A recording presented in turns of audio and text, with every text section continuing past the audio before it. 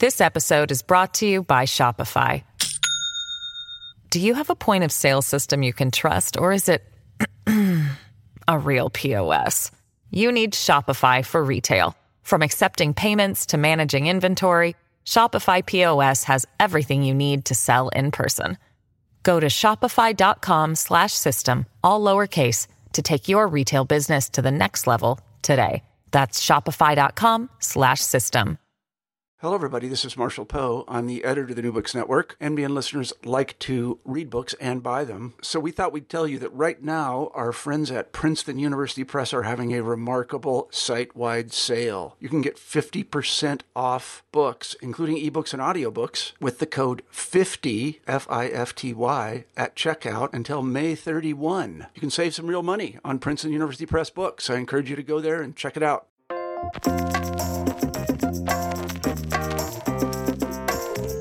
Welcome to New Books in Language, a channel on the New Books Network. I'm Malcolm Keating. So today I am speaking with Johannes Bronkhorst about his book, A Shabda Reader, out with Columbia University Press in 2019. So Dr. Bronkhorst, thank you for your time today. And let's start with a question we ask all of our guests on this podcast, which is, can you tell us briefly how you became interested in the topic of this book, which is language in Indian thought? Well, yes. Let's say that I became interested in Indian thought in general when I was a young man, and I wished to see the world from a different perspective from the one I had grown up in. And I decided to go to India, join a university, and study Sanskrit. Well, to cut a long story short, that's what I did. Didn't work out so easily in the beginning, but I ended up studying various specialties in Indian and Sanskrit literature, primarily initially the literature of Sanskrit grammar, which is quite extensive and on which I spend a lot of time, and which I became something like a specialist in. And on the side, I was interested in Indian thought more generally, and I had occasion to develop that interest.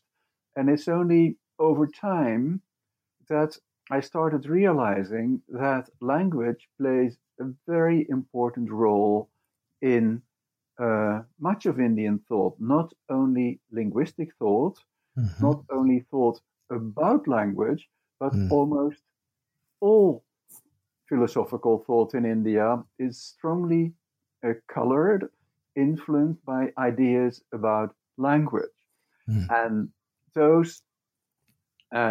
this I try to express, among others, in the book we are discussing today, A Shabda Reader.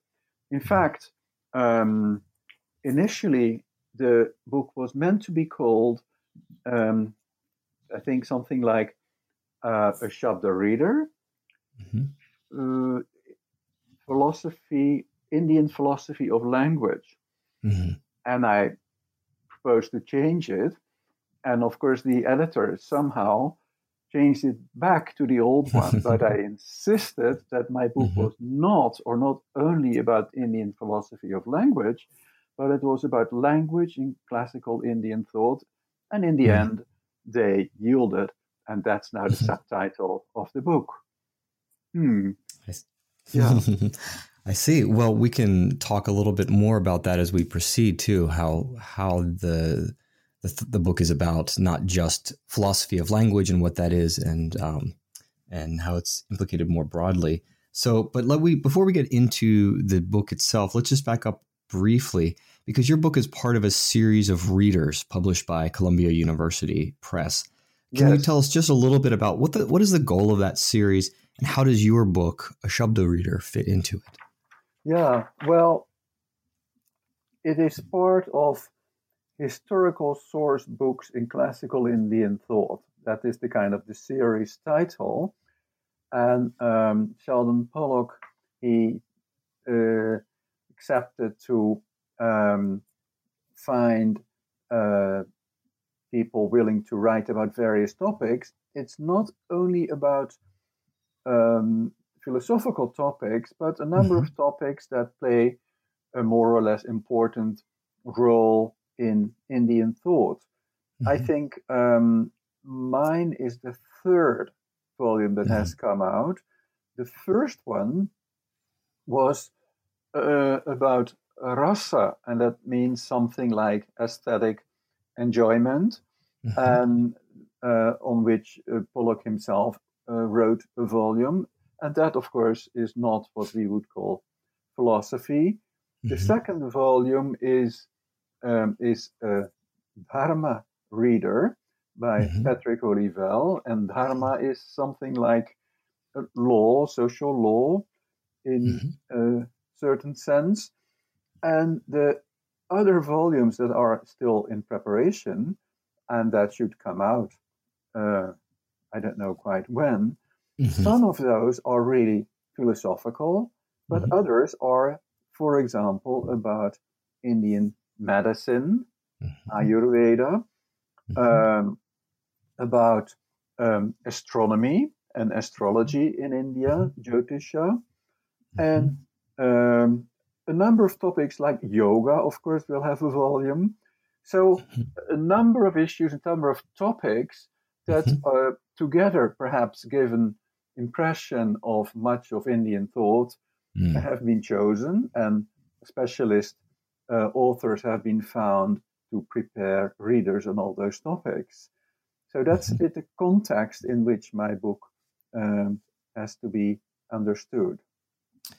Wonderful. So when you were thinking about writing and writing the book, collecting together the texts, of course, Indian thought is long and deep, wide-ranging. So how did you select the particular authors and texts for this volume? And as you explain that, can you tell our listeners who may not be familiar with Indian thought, what languages are they writing in and during what time period? Well, the texts I have dealt with, they cover a period from a few centuries before the Common Era until roughly the year 1700. So that is it's the time span of 2000 years. Most of the texts that I have considered are in Sanskrit, but of course I have to a much more limited extent also used sources in Pali, which is a language used by Buddhists. They also had some ideas about language or relevant to the topic of this book. So these are, well, there's a small passage which has been reconstructed from the Chinese, but essentially most of the texts were in Sanskrit. Yeah. And so how did you, when you're looking at 2,000 years of Indian thought, how did you select which texts and authors to choose? Certainly there are authors and texts which aren't in the book. How did you decide which ones went in? Well, of course, having myself a primary background in Indian linguistic literature and grammatical literature, the text that was particularly important for this whole enterprise is the so-called Mahabhashya, great commentary by Patanjali. This text was composed probably towards the end of the 2nd century before the Common Era. And the importance of this text, on the one hand, it's quite technical, it's very difficult, and at the same time, its importance can hardly be underestimated because almost all authors who wrote in Sanskrit knew this text quite well. So this text is, in a way, the beginning of much of Indian thought, and I had occasion to show that by presenting extracts from that work, but of course also then to show how certain issues raised there were taken up later by other thinkers and developed in their own way, or perhaps contradicted. So that was a point of departure. Another very important thinker on whom I had spent over the years quite a lot of time is someone called Bhartrihari, who lived in the middle of the first millennium, say maybe 5th century. He is always considered the philosopher of grammar, which I think doesn't do him enough justice, because his book is much more than philosophy of grammar. It is just a full philosophical system that he presents. But he is very well acquainted with the grammatical literature. In fact, he wrote a commentary on the work of Patanjali, which I just mentioned. So he is a key figure. He developed new ideas.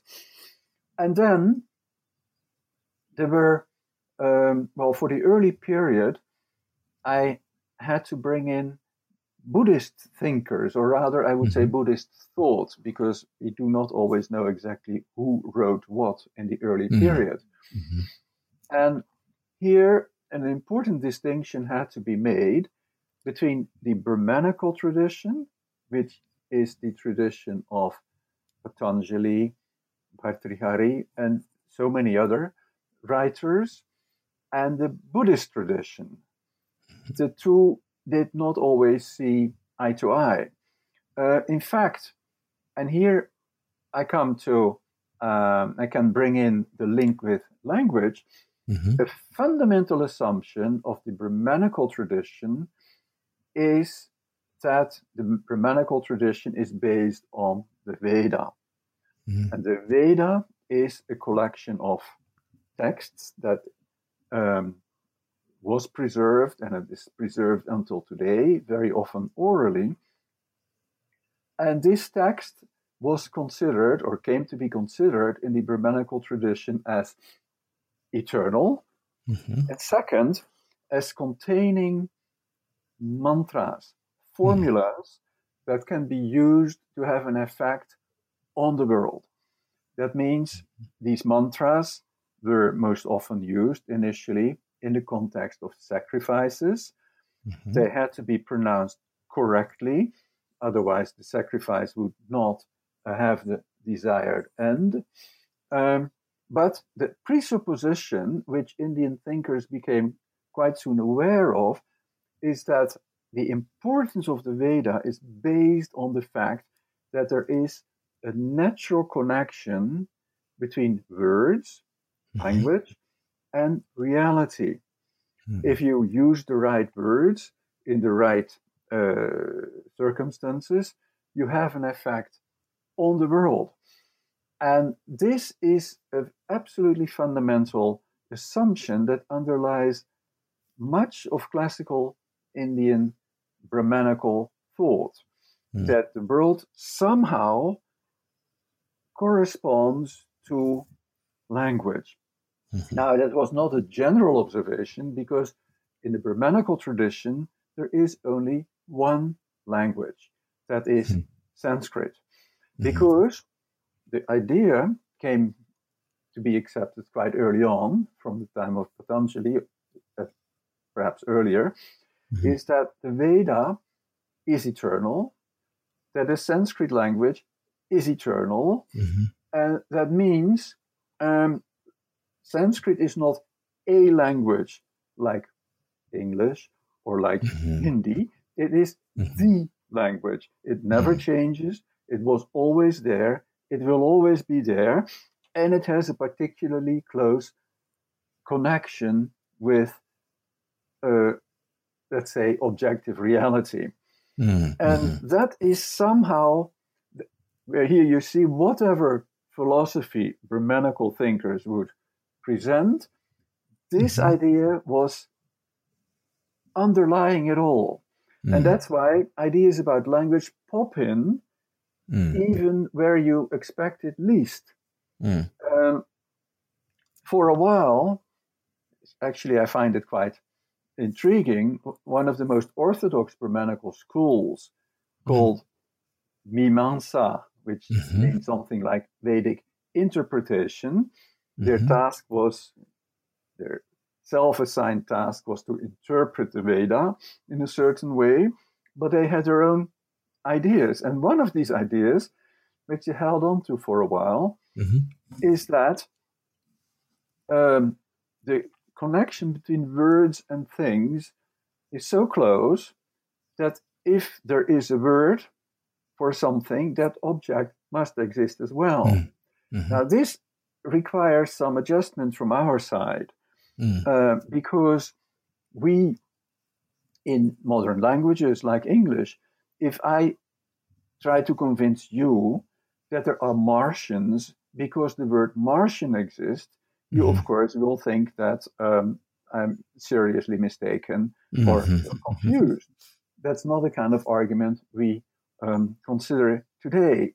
But if you realize that Sanskrit is not a language, and that Sanskrit is not a language to which you can add words as you like, create new words, it's an eternal language, it becomes less absurd, this presupposition. Now, we know that certain thinkers believe that for a while. They gave up on it because it became a little bit complex to maintain in the face of reality. But it illustrates the fundamental attitude towards Sanskrit, that is the language of the Veda. It is in very close contact with reality, and that then influences other decisions or other ideas that Indian philosophers proposed, and to which we may turn in a while.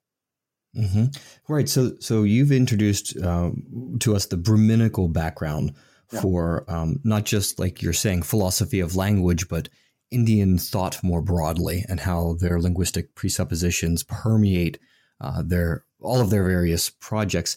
But you also mentioned Buddhist philosophers who in many ways are opposed to these Brahminical thinkers. Can you tell us what early Buddhist philosophers and thinkers believe and argue about language which is different from these Brahminical thinkers? Yeah, actually quite interesting to see the contrast. We have good reasons to think that the early Buddhist tradition did not have one language that it preferred to other languages. The message of the Buddha was spread, and local languages were used to do so, and translating from one to another was not considered a problem. And so in a certain way, language, one would think, did not play such a central role until a certain development took place. That was perhaps what I would call the beginning of Buddhist rational thinking. There's the development of what is called Abhidharma in northwestern India. And there, that we talk about probably the 2nd century before the Common Era, a number of scholars, Buddhist monks no doubt, they kind of systematized what they considered the Buddhist tradition in a way which gave rise to a complete system of thought, a system of way of thinking about the world.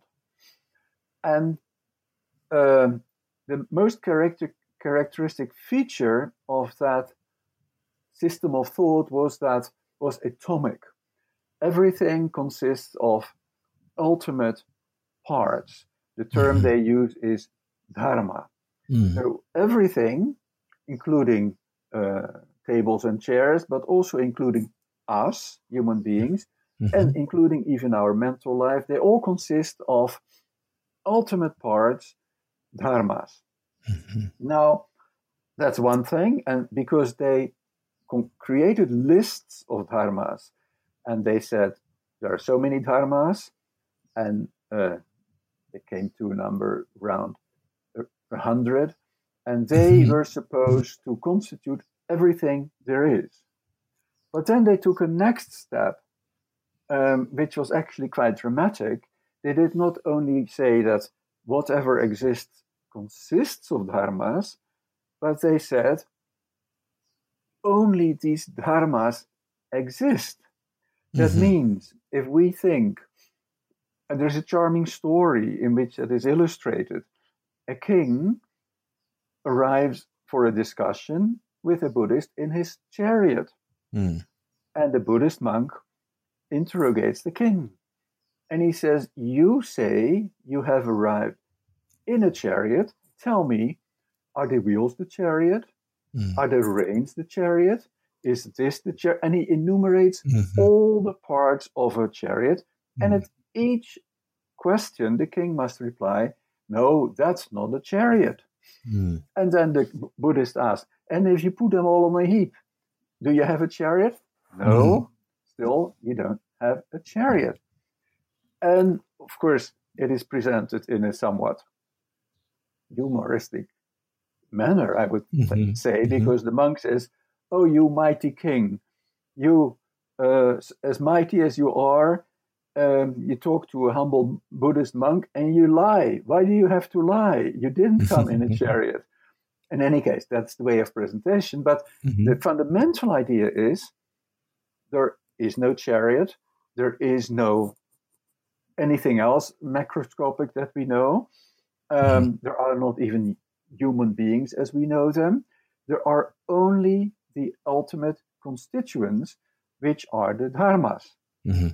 Now, this, of course, is a bit shocking because the familiar way of looking at the world is seriously disrupted in this manner. And the question is, why would anyone think that there are chariots, that there are human beings, that there are houses?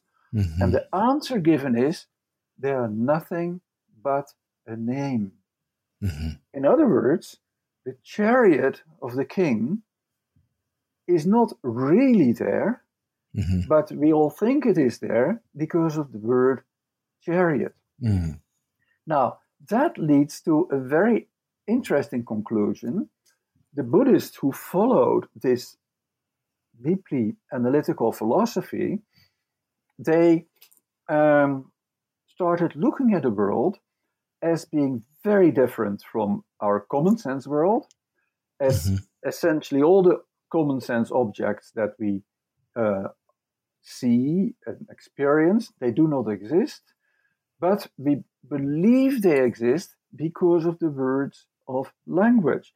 That means, in a way, language imposes upon a very complex, deep reality, the world of our common sense. And so here again, language pops in. Language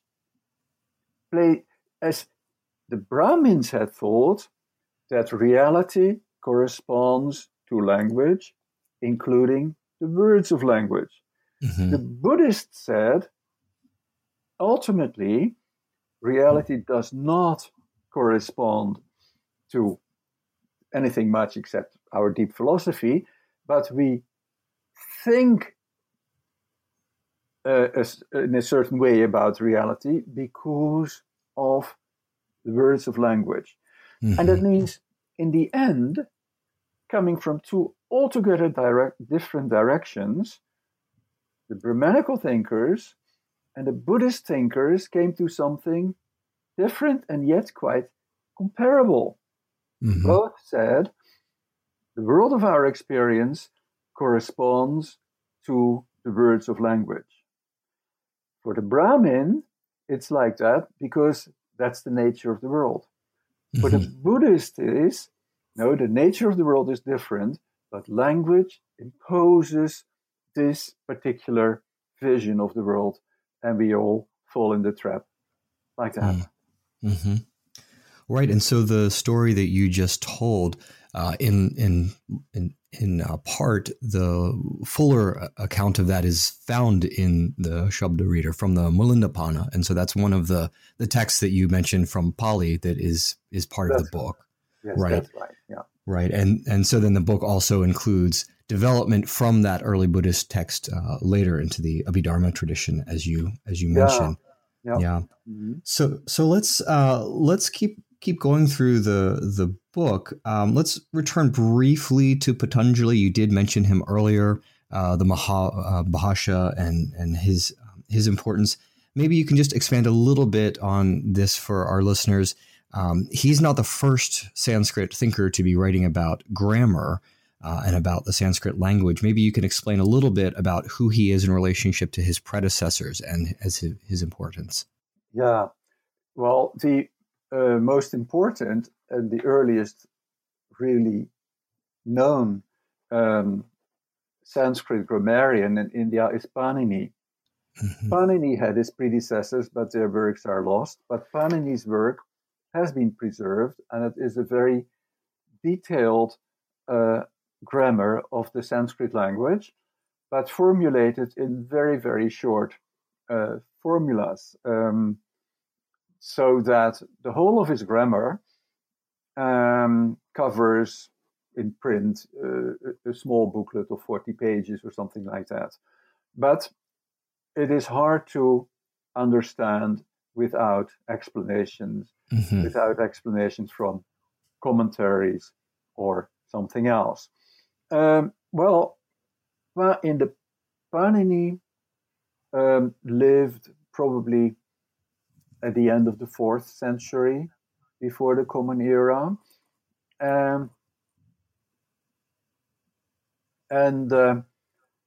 Patanjali was in his line.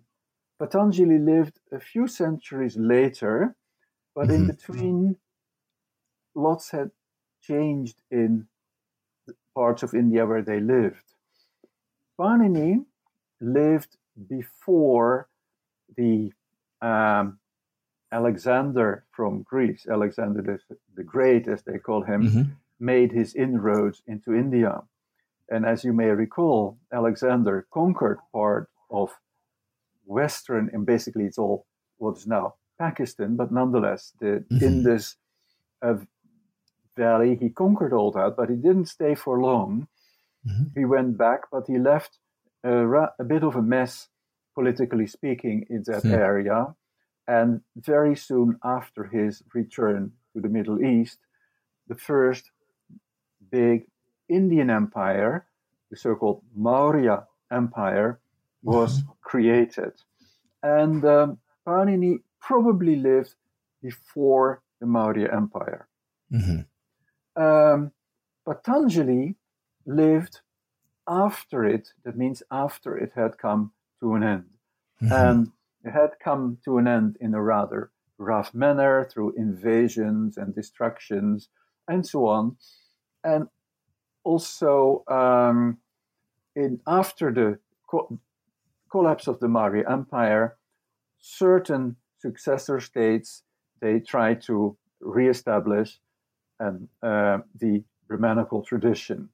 And it appears that Patanjali was in the service of one of the kings who tried to reestablish the Brahmanical tradition. And that means it was only 200 years, but the world had changed almost beyond recognition. Patanjali lived in a different world from Panini. Are there any specific questions you wanted to?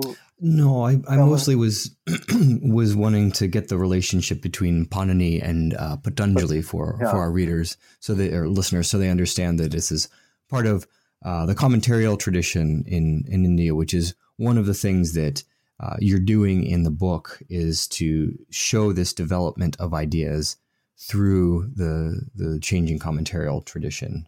That's right. Yes, and until today, Panini is almost exclusively studied with the help of Patanjali's commentary, because it's not just a commentary, it elaborates in certain ways, it comes with all kinds of new approaches. And he has become, over the years, the key to Panini, even though one may wonder if, in all details and respects, he understood Panini as Panini understood himself.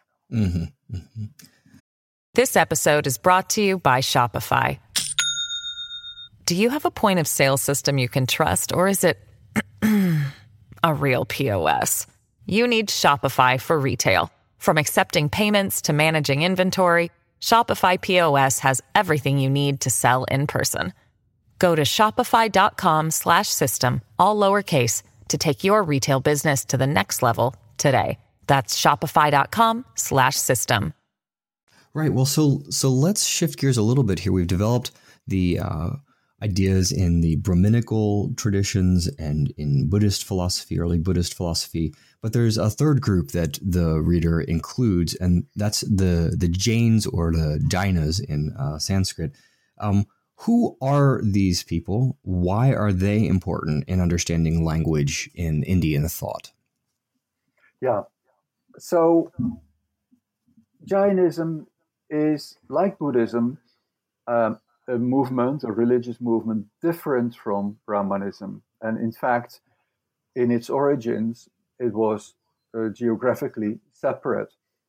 Buddhism and Jainism originated in the northeast of India, whereas Brahmanism, for the early period, belonged almost exclusively to the northwest, roughly speaking.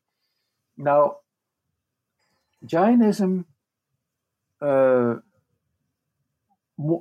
originated roughly at the time of Buddhism. In fact, there are reasons to think, there are indications in the texts that the Buddha, who founded Buddhism, and the Jinnah, who either founded Jainism or he was one of the early teachers, these two were contemporaries, because texts, they tell us that the Buddha is informed that the Jinnah at some point had died.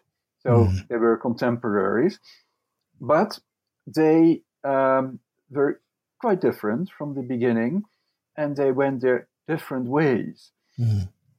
Jainism, in the early period, like Buddhism, is not particularly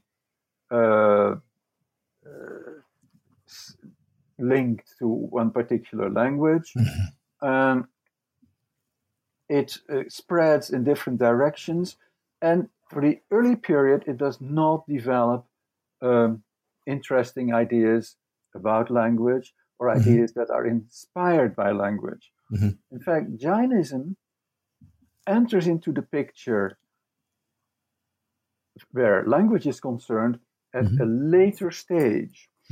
And to explain that, I must talk about a development that took place in the Brahmanical and the Buddhist traditions. If you allow me, I will concentrate on that first before I come back to Jainism. Please. Yeah. Well, I explained earlier that in the Brahmanical tradition, there was a somehow implicit conviction that Sanskrit and reality were closely connected. I mentioned that some thought that even the individual words of Sanskrit had to correspond to things in the world. But on a somewhat more larger scale, this took the form that in a kind of conviction that if you say a sentence, if you pronounce a sentence that's correct, that sentence corresponds to the situation it describes. So I sit on a chair describes a situation in which there is a I, in which there is a chair, and in which there is the activity of sitting. In this example, that is innocent enough. And the problem is that if you accept that without exception, as a general rule, you can get into serious trouble. Namely, if I say I write a book, then I describe a situation in which I am here, the writing is there, but the book is not yet there. If you insist that there has to be a correspondence of the nature I just described, then you're in trouble. Where is the book? Or to give an example that's more often mentioned in the Indian texts, a potter makes a jar. Of course, there is no jar in the situation described, because if there were a jar, he didn't have to make it. You see? So now this, perhaps to many outsiders, this sounds like almost like a game without much significance. But we learned that Indian thinkers took this very seriously. They somehow thought that cannot be like that. There is a problem here. This problem has ontological consequences. And we discover indeed that different thinkers drew different ontological consequences from statements like this. In fact, any statement, it doesn't have to be about potters and jars. It can be anything that comes into existence, anything that changes, in which at least one of the words does not correspond to the situation described. And so it took me a long while to realize how amazing it is that people drew such far-reaching consequences from this, what at first sight seemed to me a rather unimportant issue. In fact, some thinkers decided that I stick to the potter and the jar, the potter makes a jar, there has to be a jar in the situation. Now, how can that be? There is no jar because the potter is making it. No, they said the jar is already there in the clay that he's working on. Now, that came to be known by the name Sat Karya Vada, which means the doctrine, the position, according to which the effect, that means the jar, exists already in the cause. And this became a very fundamental position of certain philosophical schools in India, Sankhya, for example, Vedanta, and was taken very seriously. Other people drew different conclusions, even more far-reaching conclusions. There were those who said, if it is the statement says it's self-contradictory to say the potter makes a jar, we must conclude that no such thing as making or coming into being is possible. Now, this is, of course, quite drastic. It means that some people drew the conclusion from the analysis of such sentences that the world of our experience does not exist because it cannot exist. It is self-contradictory. And now, in the Brahmanical tradition, this was, of course, a very major step to take. To say, because the Brahmanical tradition had maintained that the world is there, the world corresponds to language, and it was only rather late that they came with ideas about perhaps the world of our experience is not real, especially in Vedantic developments, roughly from the middle of the first millennium onward.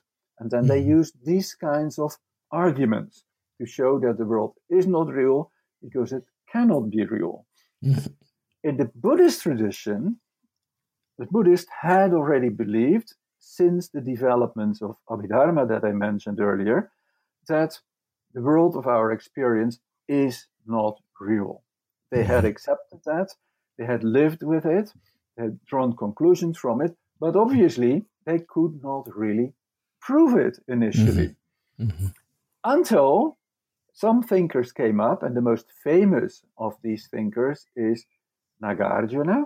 And Nagarjuna used, among others, arguments of the type I just mentioned to show that the world of our experience is not real because it cannot be real, because statements like the potter makes a jar show that there cannot be a correspondence between the words in a sentence and the situation described.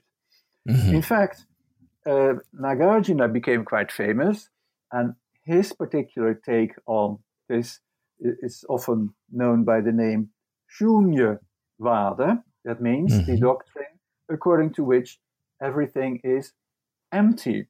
But the aspect I like to emphasize is that he too was, at least to a large extent, influenced by the problem that we can formulate so easily with the example of the potter who makes a jar. So, this is by way of introduction. There were other positions, and there were very clever ways of dealing with it and refine it and so on. The Jainas, that's what we started from.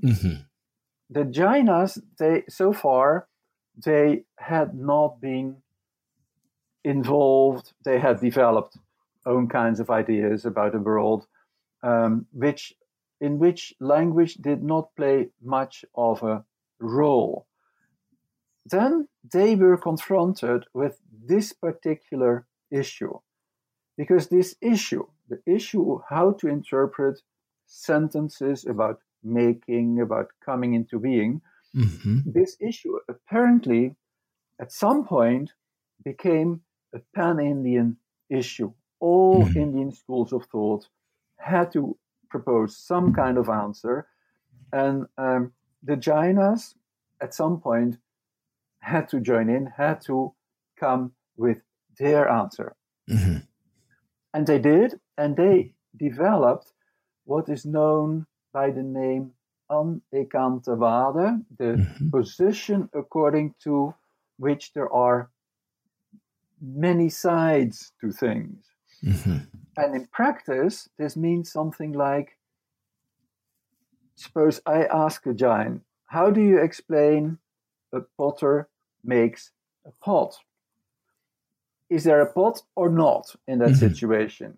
And he would answer, from one point of view, there is a pot, namely in the clay. From another point of view, there is no pot. And he would just kind of split up the situation and not choose between the options, but allow all of them to exist one besides the other. This was there, and this became a classical position in Jainism. A recent book, not so recent book, is called Anekantavada, this particular doctrine, the central philosophy of Jainism. So much of their philosophical literature deals with the consequences and implications of this particular view. And that is the main contribution of Jainism in this particular debate. For the rest, they were less interested in linguistic issues, and they had fewer presuppositions about language. Great. So let's circle back to some of the topics that are taken up in your book. So you have mentioned quite a few of them along the way as we've thought about the different thinkers. We've talked a lot about the relationship between words and their meanings. And a bit about sentences and their meanings, and this idea of self-contradictory sentences with the potter and their pot. But there's another question that we might think about when we're reflecting on language, and that's the relationship between words and sentences, because you might think that sentences are just groups of words arranged in a certain way. Now, one of the topics that you take up in your book is the different views that Indian thinkers have about the relationship between words and sentences, words as subunits comprising sentences. Can you speak a little bit about that topic and who takes it up? Yeah, this became another important issue because if you think of it, if we know what a word means and we know the meaning of every word in a sentence, is the sentence no more, does it exactly express the different meanings of the words? Mm-hmm. And different thinkers, they thought that it might not be quite as simple as that. Now, one school that was particularly preoccupied with these kinds of questions is the school of Vedic interpreters, Mimamsa. They, for reasons of their own, they had come to the conclusion that the Vedic corpus cannot be wrong, but has to be interpreted. And if you interpret it correctly, you end up with the injunctions. That means with statements that tell us what to do. Mm-hmm. Normally they tell, because the sacrificial literature, they say you must sacrifice in this way, and so on. Mm-hmm. And so they then had to, so their point of departure there is that these particular sentences, they are primarily injunctions.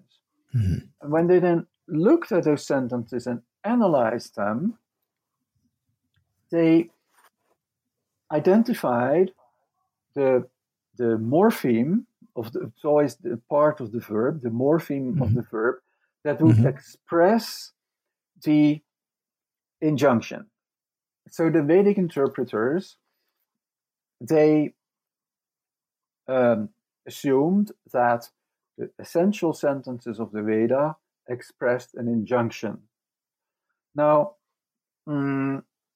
if you take an English sentence of that kind, let him sacrifice this sacrifice.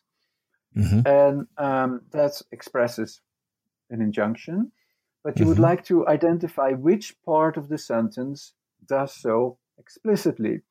And because of the grammatical tradition that was already quite old at that time, the Vedic interpreters, they could say, look, it is part of the verb ending mm-hmm. that expresses injunction. Okay, fine. But then what about the other parts of the sentence?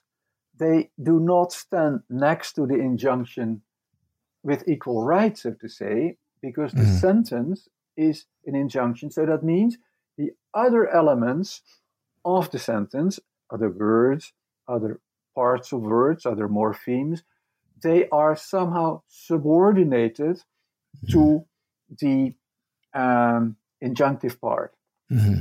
And in this way, they came to an analysis of the sentence that was hierarchical. Mm-hmm. This is the main element, and those others are subordinate to it. They specify what must be done and how, and things like that.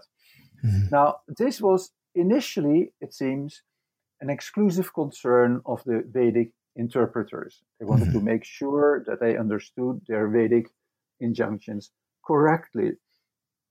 And indeed, for a long time, they were left more or less alone with this until some maybe 600 years later, a different school of thought, the the school of Nyaya, which had been innovated and created the new school of Navya Nyaya, the new Nyaya. They also felt that they had to analyze sentences and they could not agree with the Vedic interpreters. So they said, no, that is not right. Because, for one thing, what do we do with sentences that are not injunctions? Peter cooks a meal. There's no injunction. It just describes a situation. It does not describe an injunction. But what does it describe? What is the hierarchy here? And so the new Nayayikas, the new logicians, they decided that the main thing in this sentence had to be the agent, Peter. Peter, so this sentence, if you analyze it, is about Peter, who is qualified by an activity with a certain goal in a certain place and whatever. But the thing to be qualified here was to be the agent. And well, so at that point there were kind of two interpretations of sentences, and of course in practice it all became quite complex because deeper analysis led to complex situations. But nonetheless, in outline there were two positions: either the injunction is the central element of a sentence, or it is the agent. And then, for a while, that went okay. And then a few hundred years later, the grammarians, that means the school of grammar, that in the Paninian tradition had also some, let's call them, philosophical ambitions. And they said, no, you guys, you do not analyze the sentences correctly. And they came with a different interpretation again, namely the activity is the main part of a sentence, which then is qualified by the various elements expressed by other parts of the sentence. So all this gave rise to, I would say, a rather technical and complex literature, but I think that what I said so far at least gives the outlines, the main points, rather succinctly. Good. So far we've talked about in terms of the categories that we might use today, what you might call semantics, the referential ability of words. And you've just mentioned what we might call today syntax, the syntactical structure of sentences and the relationships among the various parts of the sentence. There's a third category that we talk about today, and that's pragmatics, what it is that we do with words and with sentences, with our utterances. And that's a topic that also you include in the Shabda Reader. So you include a part of a text which focuses on other word functions, word capacities. So what are these other functions, and how are they related to the ones that we've talked about? Yeah. So far, I haven't mentioned the two functions, but I have talked implicitly about two functions. There is the direct denotation of a word. Chair refers to chair, and things like that. But of course, in interpreting Vedic texts and interpreting almost all language, we have to often accept that a secondary function comes into play. Very often, if I say to someone, "You're an idiot," This cannot be taken literally. The other person is not someone who should be taken care of in a psychiatric institution. It is just a way of saying that I think a particular decision or procedure has been unwise. That means I use the word idiot not literally, but in a secondary sense. And all interpretation of text is bound to use that. The Vedic interpreters use it all the time to deal with, to arrive at interpretations of Vedic sentences which seem to them acceptable. However, so these are the two functions. Metaphor is the term we can use for the second one, metaphorical use. But some thinkers in India, and they were not primarily all of them of a philosophical inclination, they said, no, there is more to words. It's not only direct denotation and metaphor. Words can also be used differently, especially, say, in poetry or in drama, where ideas may be evoked by using words. That's not metaphor, they said. This is a completely different function that should be considered, and they would call that dhvani, suggestion. And so a number of, and here we leave the area of philosophy in some sense, because this is more like poetic thinking, the analysis, but that was quite developed in classical India. So a number of thinkers, they thought that dhvani is a function of the word that we should also include as one of the possible functions of words. Now, since this topic did not really fit into the reader as I presented it, because there is, as I said, the first volume of the series of books is about rasa, poetic enjoyment, and questions like dhvani should have their place there. However, I did include a passage from one author in particular who maintained that we can do without dhvani because these functions of the word can be covered by the ordinary two, denotation and metaphor. And that, of course, is an author whom you know better than I. Don't know about that. So, but in any case, I dare to take a passage from his work and include it in the reader, just to show that there were also some other ideas around. And that's Mukulabhatta for our listeners. And so as you say, well, maybe we can talk about this real briefly, and then we'll kind of wrap up here.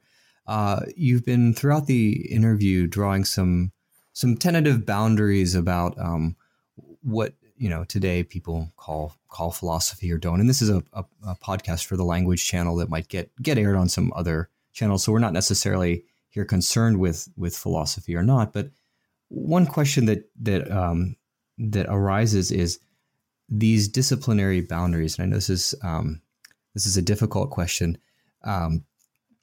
We have these thinkers in poetics. We have these thinkers in grammar. We have these thinkers in nyaya or logic or reasoning. And it seems like there are these different disciplinary categories that somehow get called philosophy or called something today that kind of groups them together. We make our own kind of disciplinary boundaries. And I guess what I'm curious about here is just how do you think of, this is a very broad question, but how do you think of the disciplinary boundaries among these different thinkers in India? Because your book is really grouped by this idea of shabda as being, a permeating kind of idea, but it's cutting across a lot of types of texts, types of genres. So I'm just curious, and this is very open-ended, I'm just curious about your thoughts about what unifies and what separates these groups of thinkers? Because as you say, the Mukkula doesn't quite fit in exactly. The Buddhists are doing something a little different. Just curious if you have any reflections on the lay of the land here. Yes, thanks for asking this question, because as a matter of fact, I'm very suspicious with regard to imposed categories. Mm-hmm.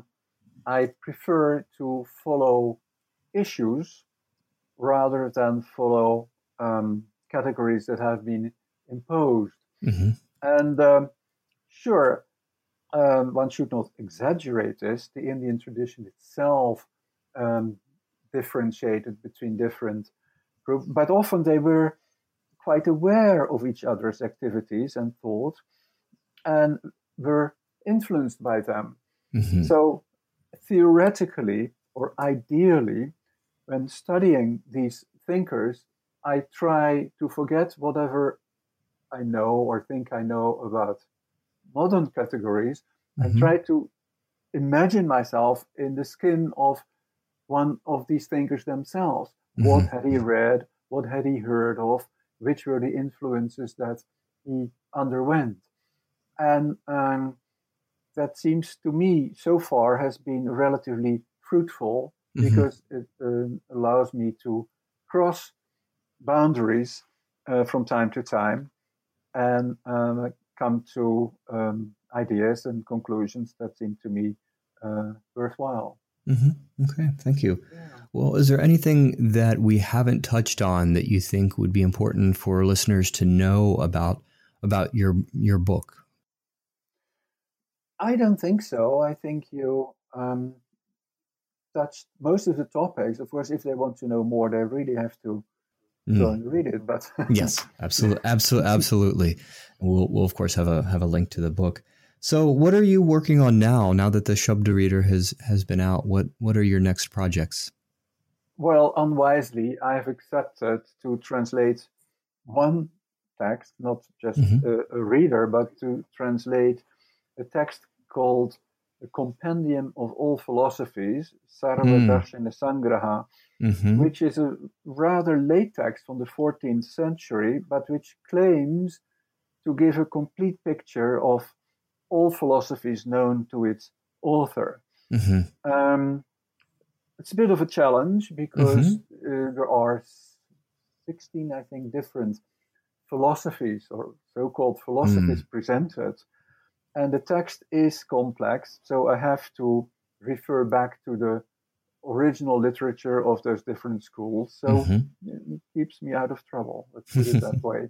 Mm. And who is, for our listeners, who's the author of this text? Well, that already is an issue. It's supposed mm-hmm. to be Madhava, mm-hmm. but it turns out that it was probably written by someone else mm-hmm. who ascribed it to Madhava, who was known to Madhava, but who mm-hmm. had a different name, Sami Bhatta. Mm-hmm. But there are 100 different subsidiary questions related to that text. So, well, we'll leave it there and then look forward to your translation and discussion of those questions in the future. Thank you. Okay, thank you very much for your time. You're welcome.